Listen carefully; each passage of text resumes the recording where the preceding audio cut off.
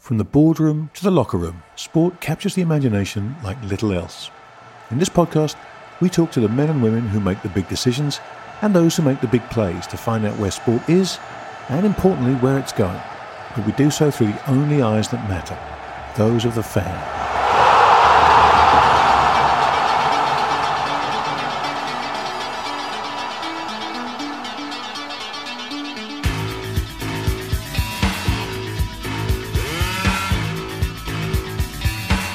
Welcome, everybody, to another edition of Are You Not Entertained? Joining me, as always, to hopefully entertain you are my dear friends and colleagues, Roger Mitchell and Giles Morgan. Roger, are you there, mate? Come in. I am. I'm here. I'm ready to go.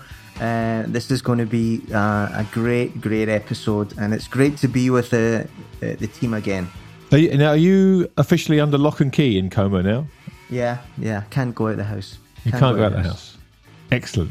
It's safe to go to Como again for the rest of us.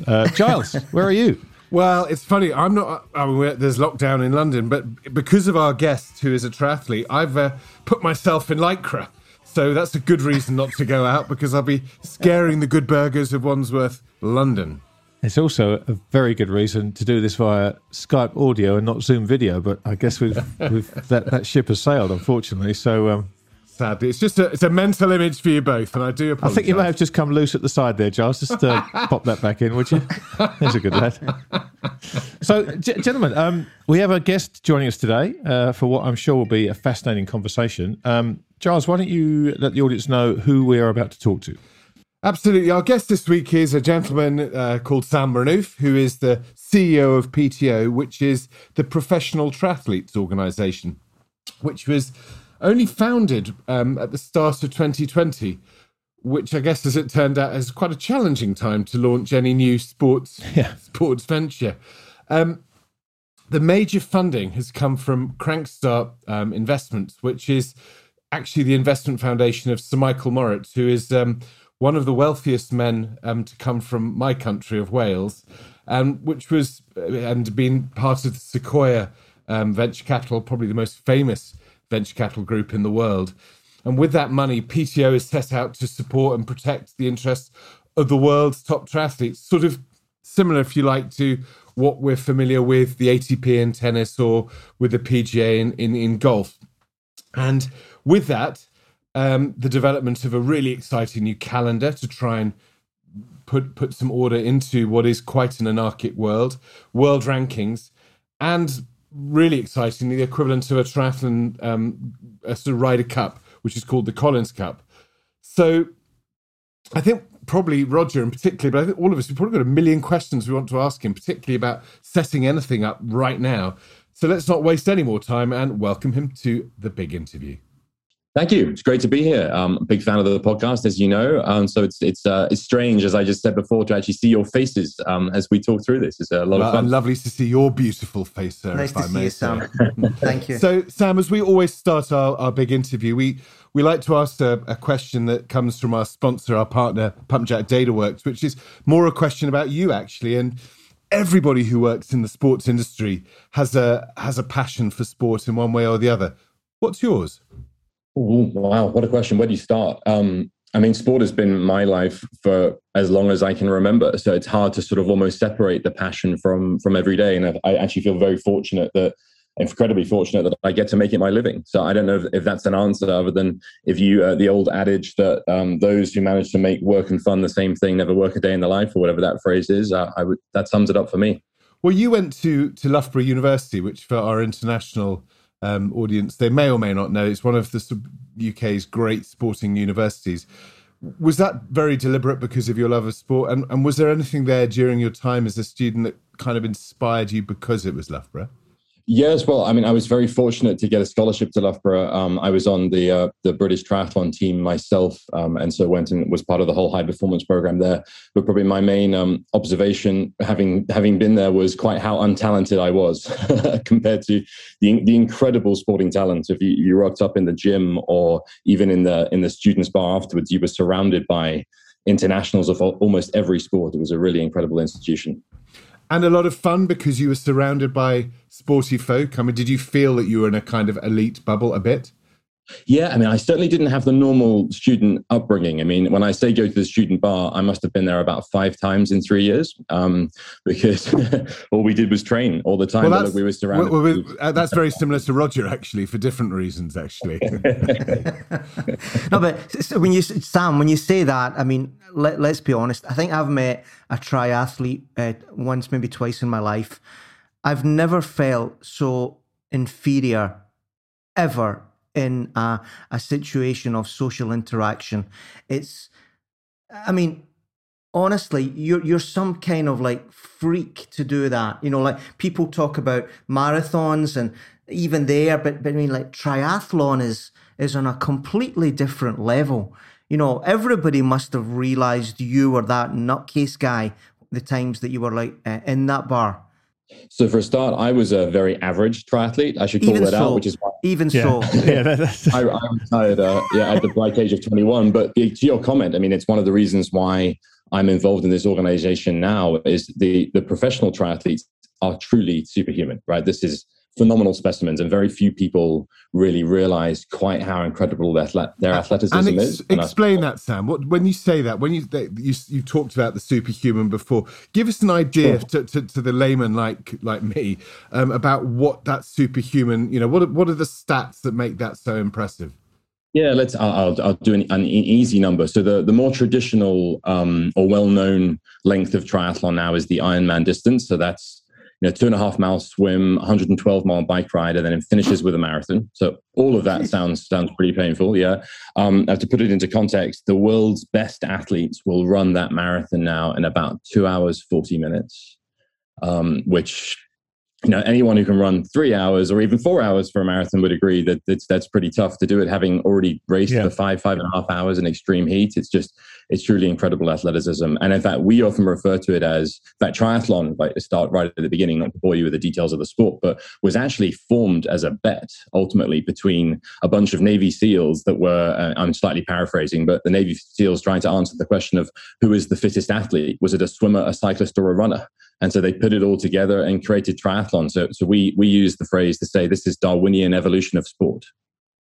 Yeah, Sam. So let me ask you, just take me back to how you, as a young man, ended up being a triathlete. Because most young men growing up will have some form of sport, and it's normally rugby or cricket or football or tennis. I'd love to know the trend, the journey from playing football or rugby to, I'm going to go and do this ridiculously challenging thing. 7 hours.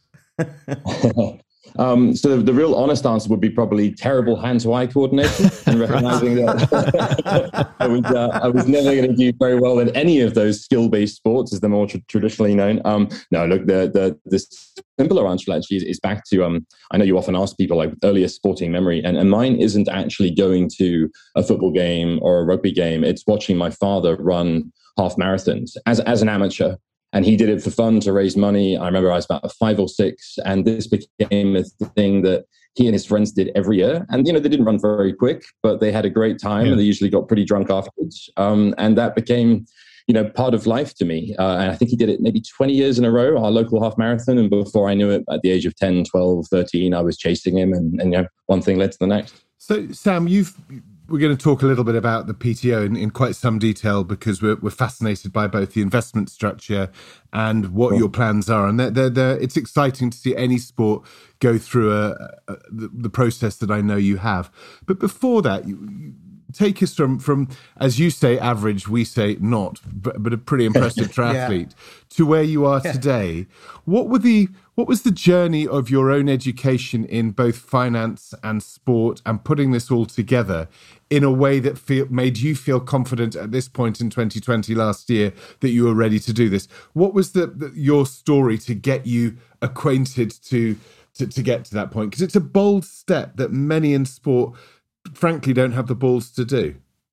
Wow, that's quite a question. Well, the story is definitely the athletes, and we'll get onto that soon, right? Because that's the real sort of special magic behind the PTO. But to tell you how I got there, it's been a relatively short but very serendipitous journey. So, like I mentioned, at 21, I realized I didn't have the talent to make any money from the sport, and frankly, that was a mixture of two things, which plays into where I am today. One, it was a lack of talent just in general, as I've pointed out. Like there were young stars like Alistair Brownlee, who I'm sure you've all heard of.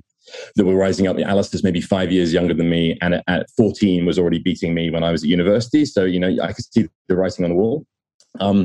But secondly, it was also recognizing there just wasn't the economics in the sport to make a living.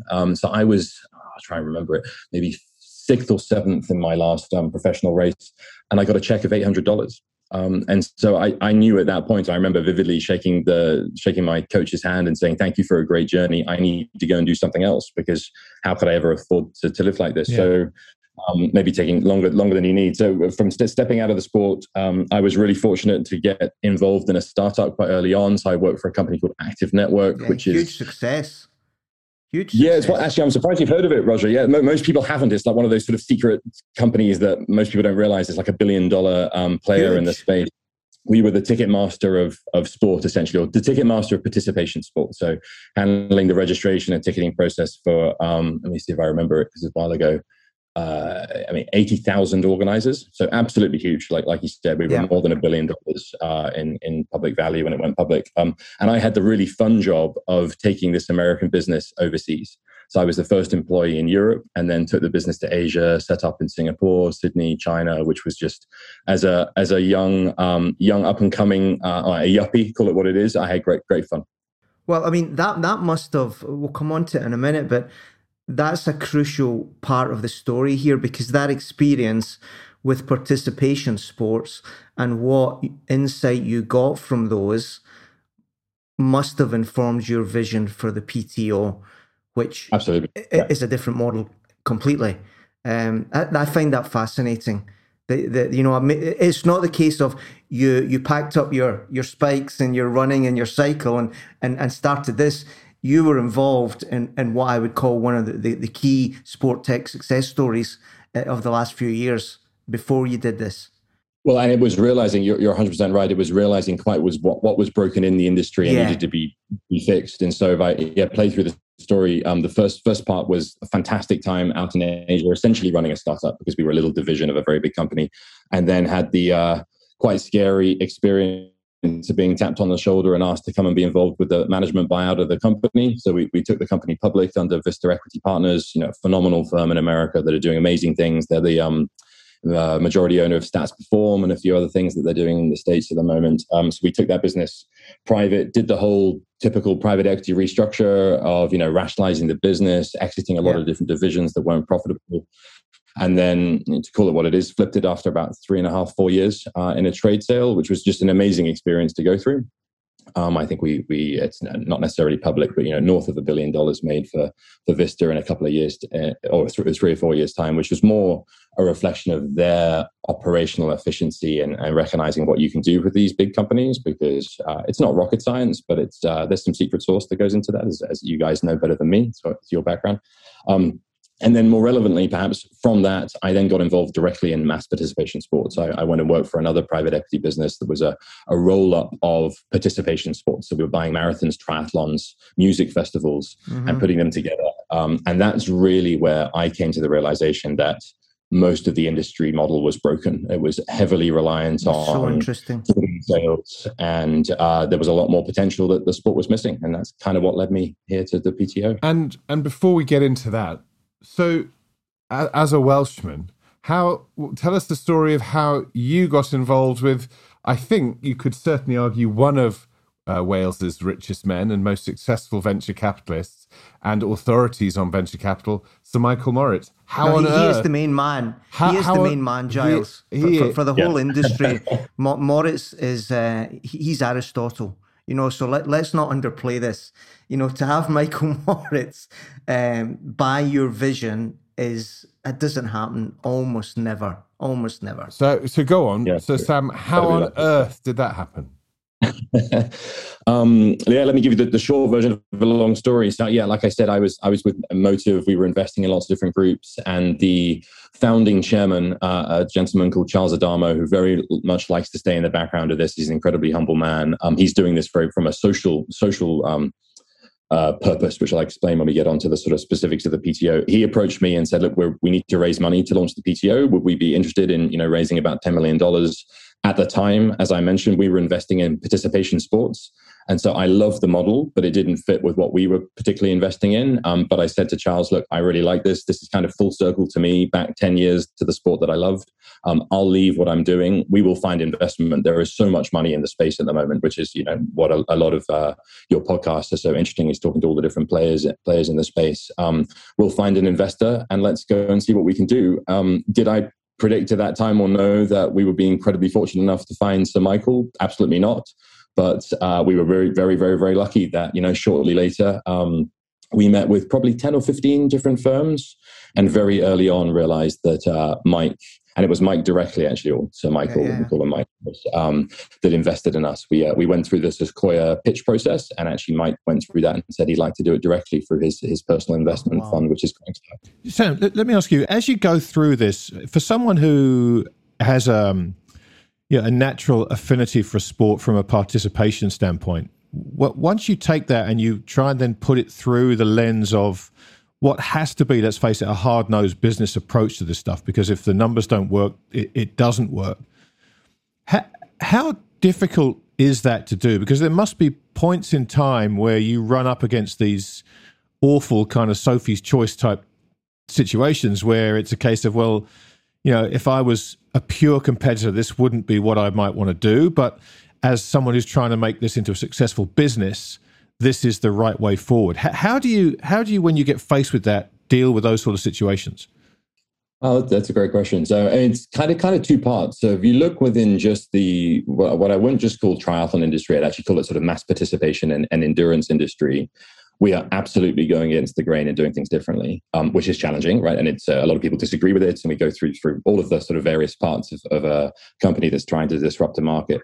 That said, if you look at the core fundamentals of the business plan and what we're doing, we are just shamelessly copying far more success, or I won't say far more, previously successful companies that have done this multiple times in the space. You look at basically every professional sport over the last 10 or 20 years has been through a journey that's similar to the one we hope to take triathlon on with the PTO. So we get the huge benefit of standing on the shoulders of far more experienced people that have been through, or people, industries that have already been through the pitfalls of doing this, if that answers your question.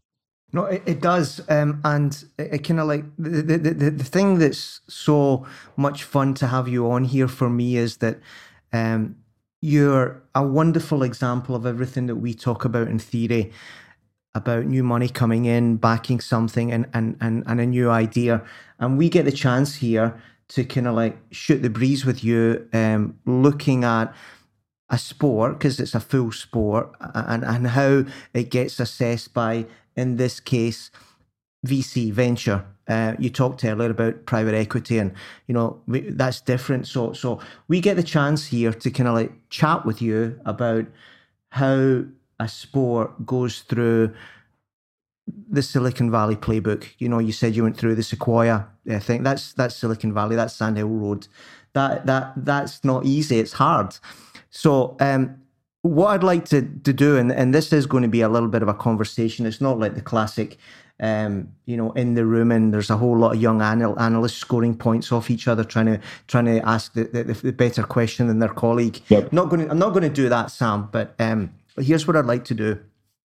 I look at the PTO, and it ticks so many of the boxes that we talk about in this show. It's a challenger league that sees that the existing governance and governing body is a bit sleepy, a bit slow, doesn't have the right model. And you're going to say, well, tell you what, they're not going to change. I'm going to do it myself. We love that on this show. We talk a lot about lacrosse. We talk about the International Swimming League. So that's a great start. The second theme that we talk about a lot is the disintermediation between the fan and the athlete, and if you can get them closer together, that's going to work better. And you know, you're athlete focused. The athletes are going to get most of the rewards from this. So that's a big tick. You've got an amazing team. You know, I'm not just talking about Sir Michael or Charles, the new people you've brought on. An amazing team. Next thing I think you've got is you've got a clear understanding of the new ways of content and how they have to be, again, like lacrosse, like you say, following the other ones, snappier, you know, better production. It doesn't need to look sleepy, storytelling, all of that. That's all clear from everything you do.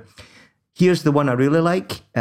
My phrase, I think I want to try and copy it. This is sport polarizes into Hollywood and art house. You've taken a sport that has been traditionally art house, run by the participants in a kind of like amateur way for their own benefit, paying to play, as it were. Most of the revenues came from their entrance fees. And you're saying, we can do better. This is a Hollywood version of the sport, and we're going to deliver it, and it's going to be called the PTO. So I love that. And then we've got Sir Michael. So I'm walking in as a potential investor to you, and I'm predisposed to say yes. There's so many things here, right? So here's a couple of the things that I would put to you, hoping that you could say to me, don't worry, Roger, we've got this covered. Here's the first one. Sure, good. Yeah, great. Product's too long. With all the will in the world, I looked at your highlights that's on the website of Daytona, and that was a 45-minute video. Great production values, done really well, but geez, that's long. I mean, UFC, what's the average bout there? It's, 2-3 minutes, in and out, bang, bang, bang. Colin McGregor's on the microphone afterwards, slagging off the guy's beat. That's great. You've got to do it, and I know you've got the shorter version now, but it's still awful long. That's my first one. Second one, there's not a lot of these, because like I say, I think you've nearly got... The second one is this. Your governing bodies is the usual mess it is in sport. Very unclear who's running this, who can give you a hard time, who's going to put a spoke in your wheels. The Olympics, not the Olympics, jealousies, all of that would make me worried. The third one is competition. It's always difficult to invest in a business where you've got a couple of incumbents that are going to give you a hard time, and they're relatively well funded. Ironman, obviously, since they've been sold, is absolutely that. They don't like you. They probably seriously don't like you. There's other smaller competitors like Spartan that is not the same, but it's the whole participation event. Let's do things like that. And the last one, which is really an open goal for you to talk about your media strategy, linked a little bit to the length of the product. Do you think this will ever have a mass market, or do you have to go really niche, really direct to consumer with a media channel and really go for the ARPU play? And that would be it, Sam. Okay, just that? Are you sure? Well, I've only got 20 minutes on Sandhill Road. I've got to get them out quick. So I think if I could, I'm almost going to answer your second question first, because I think it's kind of how one of the first questions I found, not just at the PTO, but previously when you're involved with talking to investors, the fundamental question is, what is your reason to exist? Right. So like, why should anyone care? Like, why do you exist in the world, and what is the value that you bring? And I've got a short answer for how the PTO, or our reason for existing. And it's quite a nuanced one, which explains a lot of what we do. So we really have two reasons for existing. One is a philosophical reason, and one is a commercial one. The philosophical reason is that professional triathletes, those superhumans we were talking about at the beginning of the podcast, do not get their fair share of the economics in the space. It's just as simple as that. There have been some numbers calculated recently that, at the low end, just triathlon itself is a $3 billion industry, right? So that's, not huge, but by no means small. And yet the majority of professional triathletes can't make ends meet, right? So if you go off the top 1, 2, or 3, you just can't even afford to fly to the races, let alone do them. And that's to my comment about Charles getting involved. He has been involved in this as to fix that, what he calls a social wrong.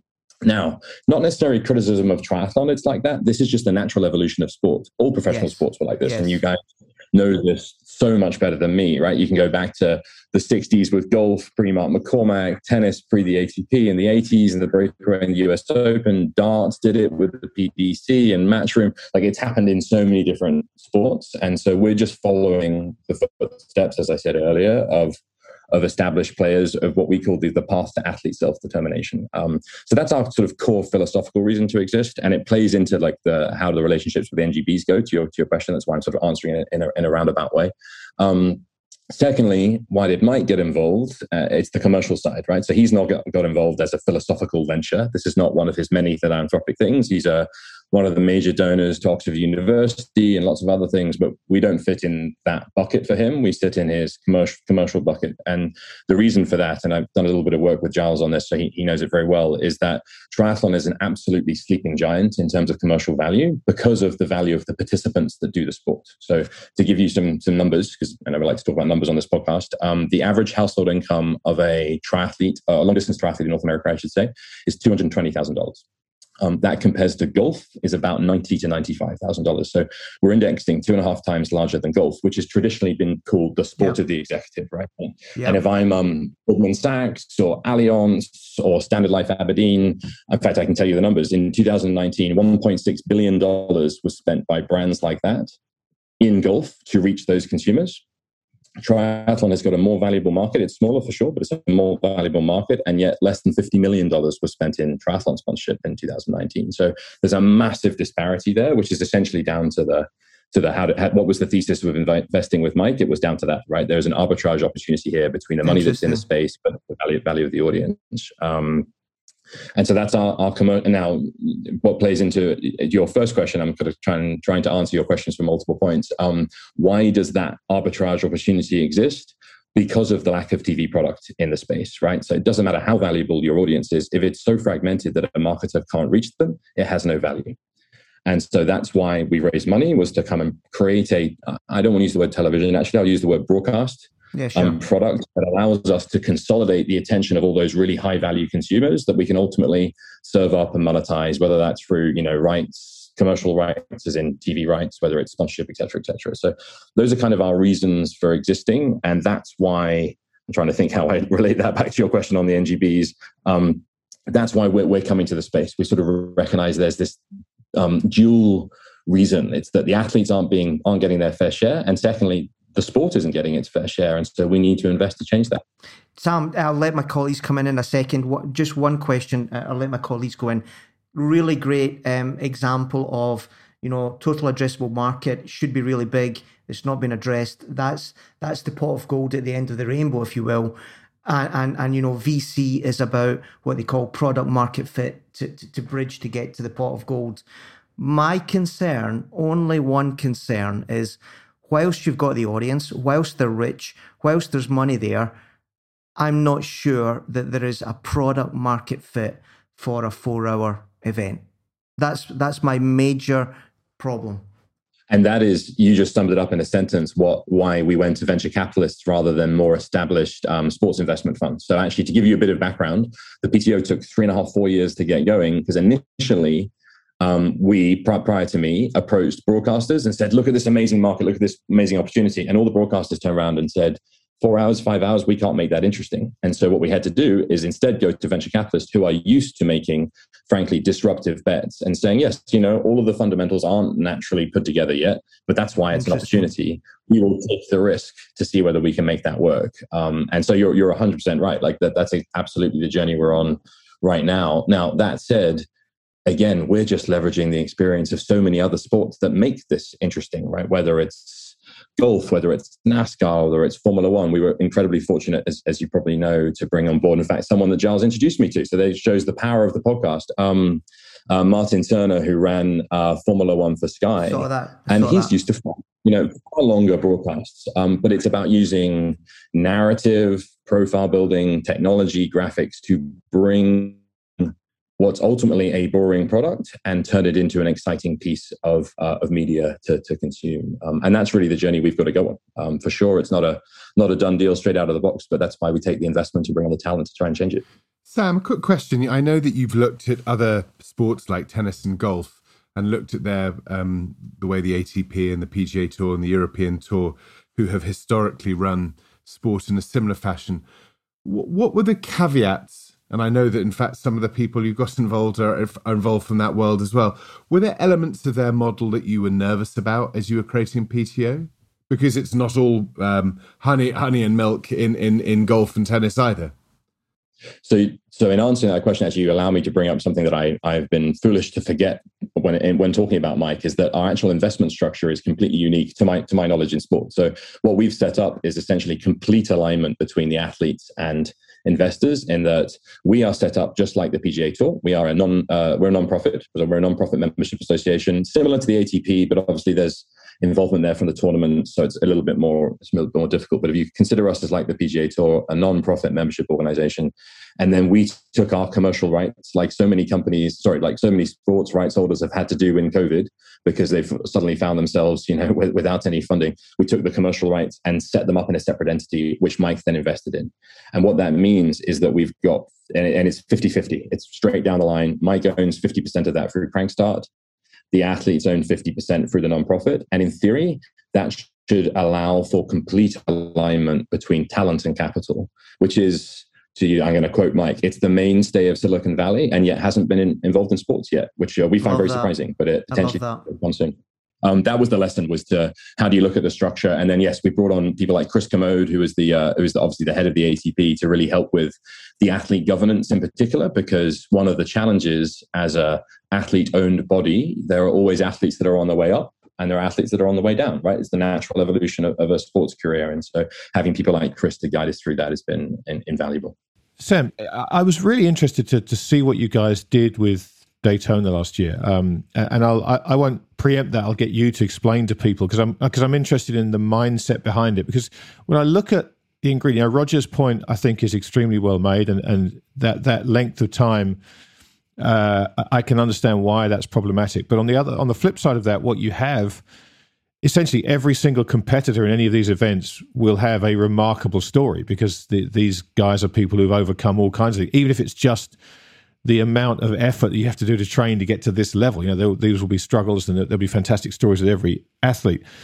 So I can see where in this there is the enormous potential to tap into what Roger's been talking about since the birth of this podcast, this idea of creating narratives and mini stories within the story to engage viewers. Shoulder content, yeah. Just talk us through the thought process, how you put Daytona together in that format, what it was designed to do, and how well that worked with and resonated with the audience. Absolutely. And maybe I can preface it that Daytona was actually a very fortunate reaction to COVID-19. So it was not originally part of our business plan. And it's maybe a better answer for Roger's question earlier on how do you make this exciting, is that it's not just a case of get a lot of cameras and a lot of money and see whether we can make it work. Right. It's also, you've got to look at the format of the competition itself, right? Which is obvious, I know. But our reformatting of the sport was our major event, which is the Collins Cup, which hasn't happened yet because of COVID. We planned on it last year. The Collins Cup is, as you may know, because you would have seen, hopefully seen, we've been marketing it a little bit. Yeah, looks great. It's a reformatting, right? So it's taking the Ryder Cup, it's looking at jingoistic, nationalistic behavior of US versus Europe versus internationals, that you don't even really need to care about triathlon to like what that event is about. Because if you're in America, you want to beat the Europeans, and if you're a European, you want to beat the Americans. And so that's sort of one example of how you take the core of triathlon, but look at it in a different way to serve up more exciting content, I should say. Now, that said, COVID hit, not what we expected. We scrambled around and thought, look, if there's one place, could we put on an event in the pandemic? And we struck a partnership with the folks at Daytona International Speedway, so the family that own NASCAR, to put on an event within a fixed venue. And so what was unique about that was we were concerned, obviously, all of the bubbles, and bubble is a loose phrase, obviously, when you're describing COVID structures at the moment, because they don't tend to actually be bubbles. But if we could put on a long distance event within a COVID bubble, and that's what we did. So we put on a 100-kilometer distance race, so roughly 3 hours for the men, 3 hours for the women, all within Daytona International Speedway. And the exciting thing about that for us was it was a proof of concept that was very much about allowing the athletes to race in a different format, right? So going round and round is obviously far easier to film these things when you've got fixed cameras and all those kind of things. But what was most encouraging was not so much the reaction of the athletes, but that with very little marketing, we achieved close to 1 million viewership on our main linear partners, and we had even more encouraging for perhaps 500,000 people coming to our digital platform, of which, when I say zero marketing, I mean literally like a few weeks of sort of last minute, hey, this is going to be on, please come and watch. And we kind of validated straight out of the gate that there is a pent-up demand for this, which was very encouraging from a business plan, and certainly to tell Mike. Sam, this is the real pump jack question, not the first one. This is the real one. You've got an audience that are really, really rich. What was 220,000, whatever it is.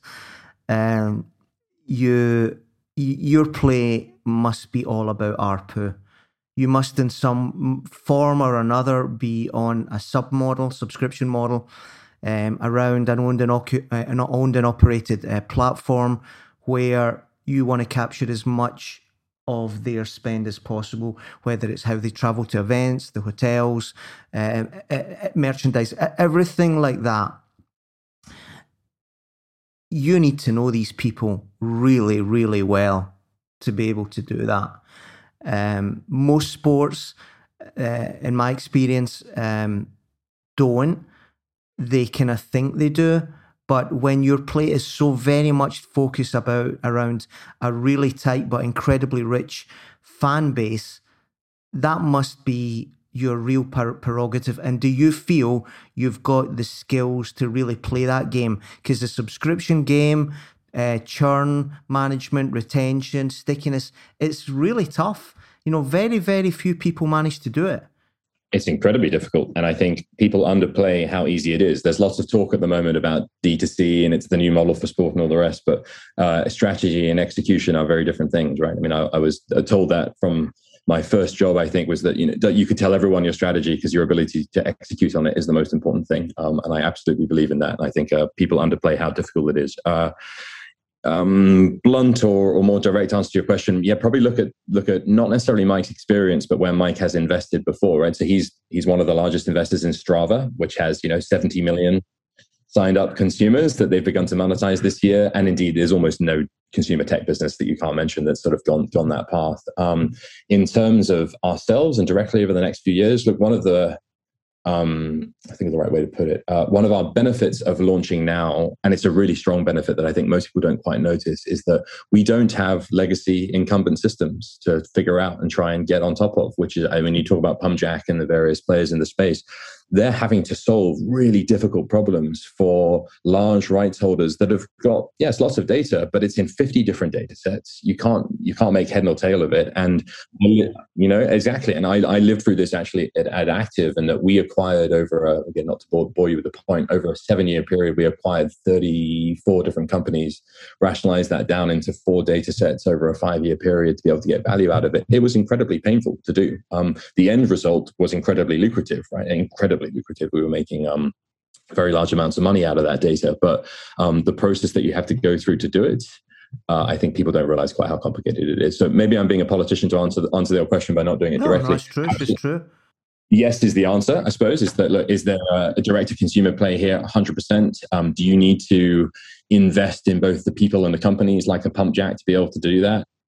Yes to that too. And then thirdly, we're quite fortunate, I think, in the space in that the cost of doing this is dropping so fast, right? It used to be that spinning up CDPs and all these kind of things were so expensive. It's now becoming largely, I don't want to use the word commoditized because that would be unfair, but it's becoming far more addressable to even small groups like us to do. Sam, you talked about Daytona and many congratulations for, I remember speaking to you about 6 weeks before, 4 weeks before, 2 weeks before, and your ability to keep calm when, responding through COVID and putting something on through COVID, not many people could do. So big kudos to you there.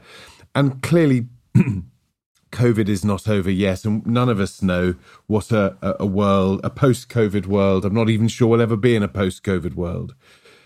How do you, and when do you start planning for the future in the rest of 21 and 22? And how has COVID, it's affected everything, of course, but how has it changed the plans where you've shown that you can be very fluid with making decisions, but also keeping to a 3 to 5 year script as you need to do? Give us some insight there. Yeah, I mean, the 3 to 5 year script almost gets thrown out of the window straight away, right? It's almost impossible to do even 6 month planning when the parameters keep changing. We're very fortunate in that that's kind of the VC world. They're used to it. This is again the difference between private equity and VC, where you're talking small, calculated bets on things you're really not sure what's going to happen in the next 3 or 4 months. Whereas private equity is more, leveraging up and operational efficiency or financial efficiency. Very different kind of kettle of fish. So we're very fortunate in that case. More specifically, over the next year or two, we've done 2 things. One, we've slowed down slightly the number of events we'll launch.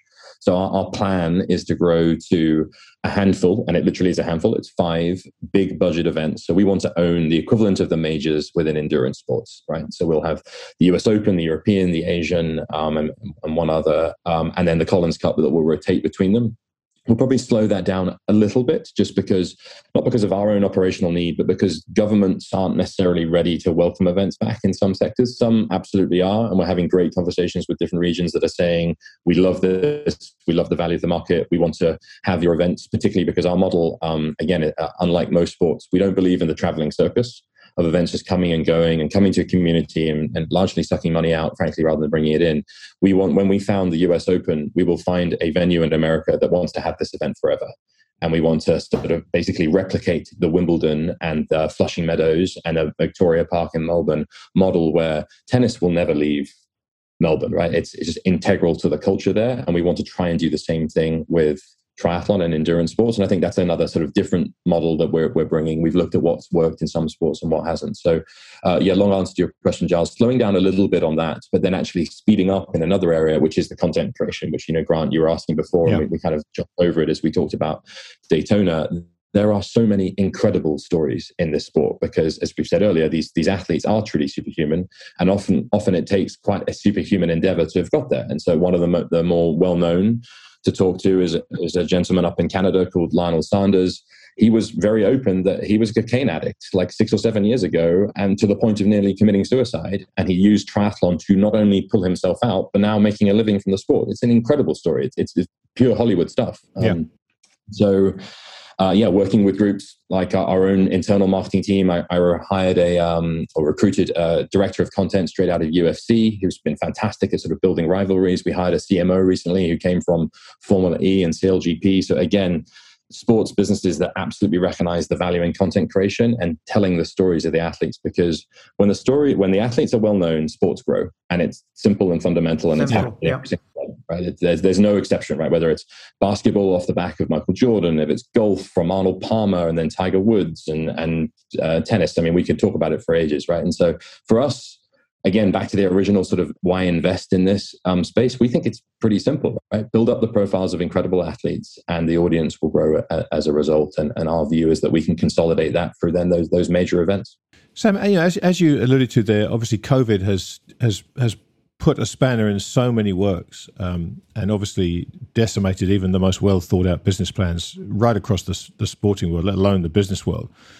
But with kind of COVID hopefully subsiding, or beginning to subside now. We still have no real visibility on it, but you have to think now with the vaccine rolling out that a year from now, things will hopefully be certainly well on their way back to normal. So given that, and let's take that as a year time, in 2 years' time, paint me a picture of what the success of the PTO looks like at that point in time. What are your benchmarks for success?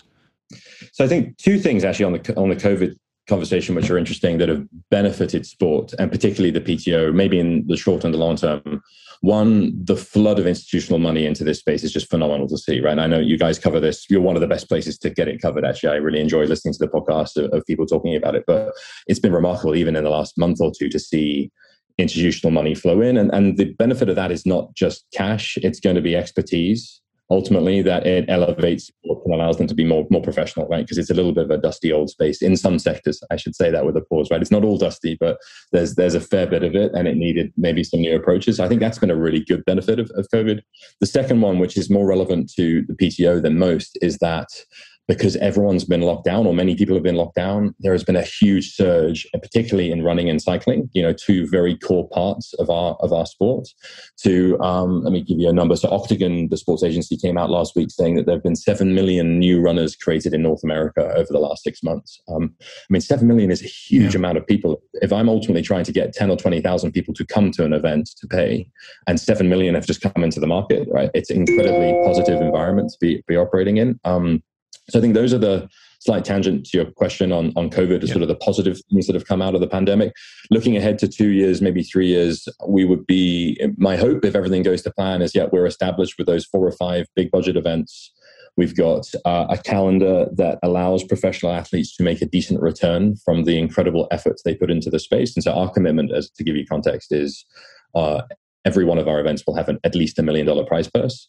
The average prize purse in an Ironman is $50,000, just to give the context of the variant. Right? So it does just to point out the distinctions. Give them a kicking. They kick you. Give them a kicking.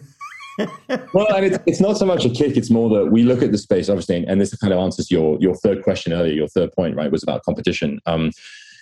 Ironman have a fantastic business model. They're making an awful lot of money, which justified the purchase price that Advance obviously invested in them, upwards of $700 million. They're making a lot of profit. We don't necessarily think it's the right model for the sport, and we think they've left a lot on the table because they have created a phenomenal grassroots participation-based business.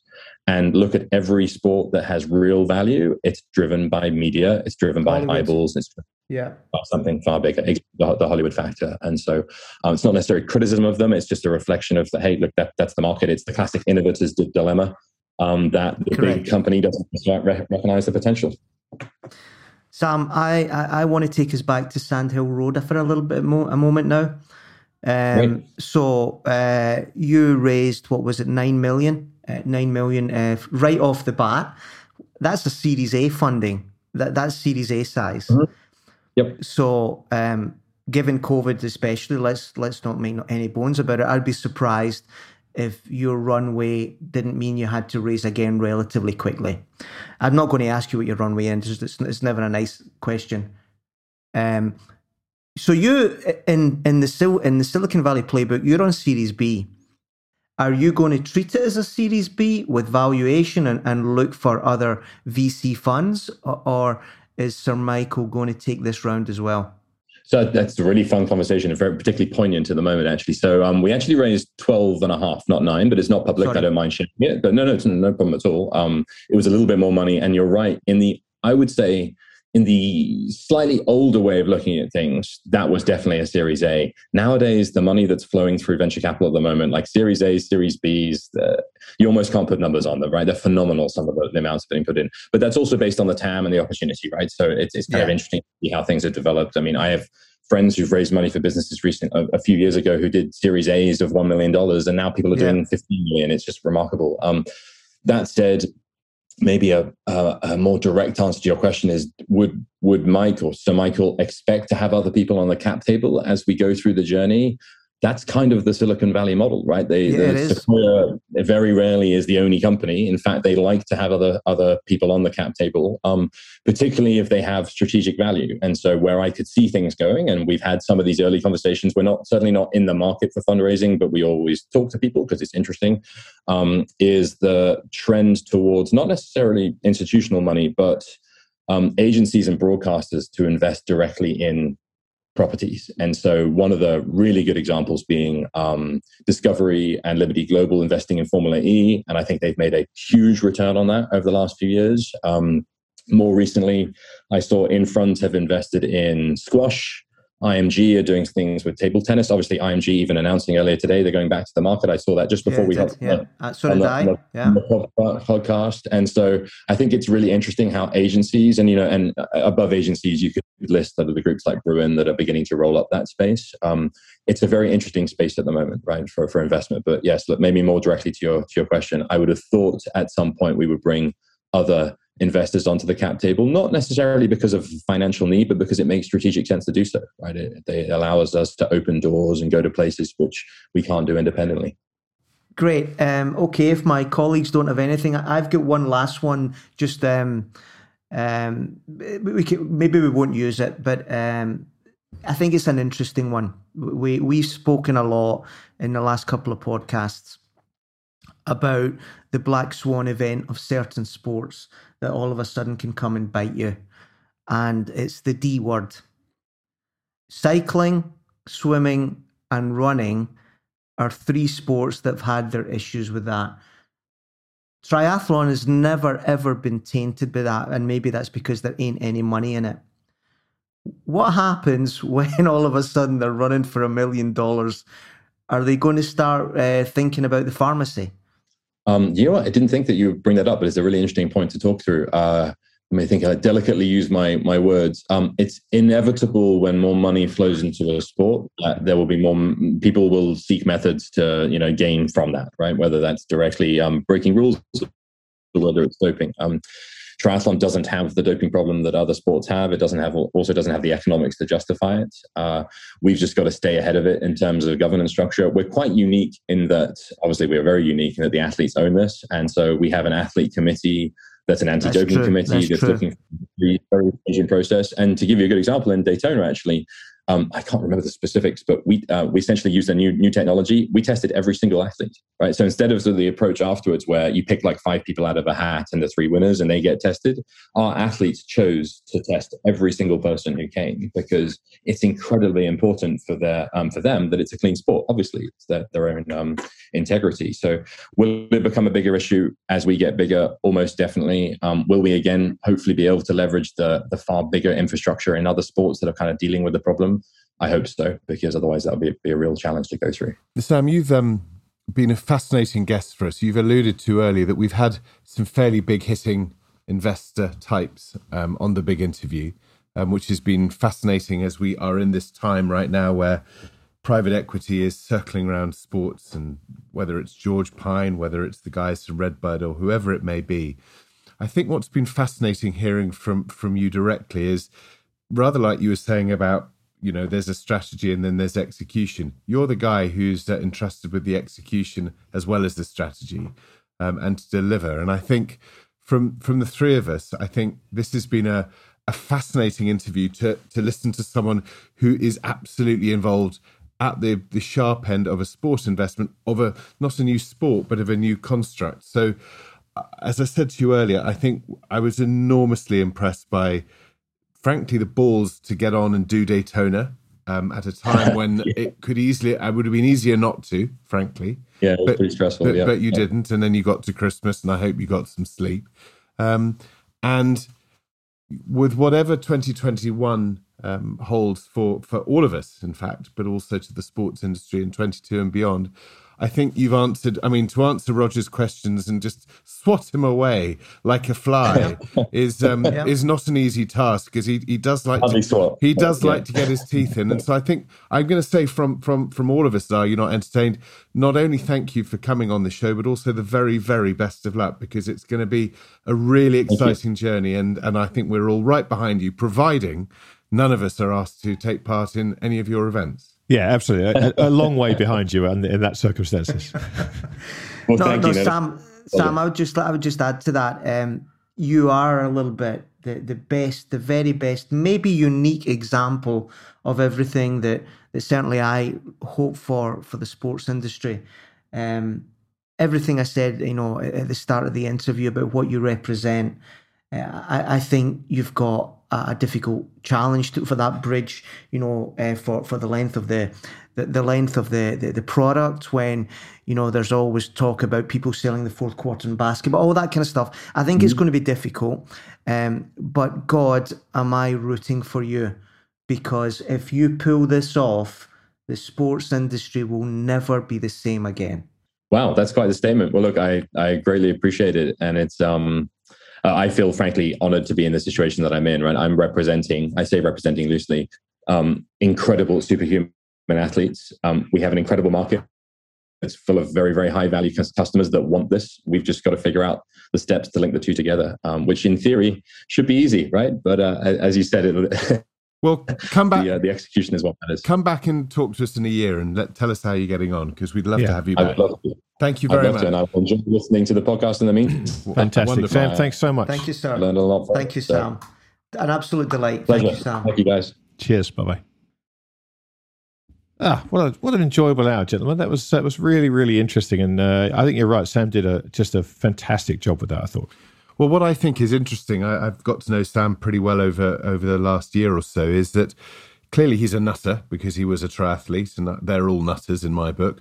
But he has an energy about him that you can see is also sort of transposes into his business and his bravery to go for this, and the sheer guts of this. And as I said earlier in my questioning, there weren't many sports that were running into the COVID crisis by insisting that they could put something on. Most were going quiet. Yeah. And I think that says an awful lot about triathlon as a sport. And I think they've got, it's, as you say, Roger, it's a challenging road ahead, but my goodness, they've got a hell of a cast list and a backup staff to give them every chance of success. Yeah. Yeah. No, I think he also dispatched the Mitchell from his trouser leg with consummate ease as well, which is always an impressive thing to watch. Yeah, but the questions were good. You've got to give me credit. No, it's great. It was great, right? And you know, lesser men would have crumbled, Roger. But obviously, you've met your match in a triathlete. We now know. Well, gentlemen, as always, a fascinating chance to sit and talk about this stuff. All that remains is to thank our guest Sam Renouf for spending that hour with us. It really was hugely enlightening. To thank you for listening to us. Please do take a moment to rate and review us in the iTunes store. We would really appreciate that. And if you're not already following us on Twitter, then why not give it a go? You'll find us at EntertainedR, that's the word, A-R-E. You'll find me on Twitter at TTMYGH. You'll find me, Giles Morgan, at GilesMorgan71. And you'll find myself at RPM Como, as in the lake. As in the lake. Gentlemen, until next time, avanti. Avanti tutti. Ciao ciao. Buonanotte.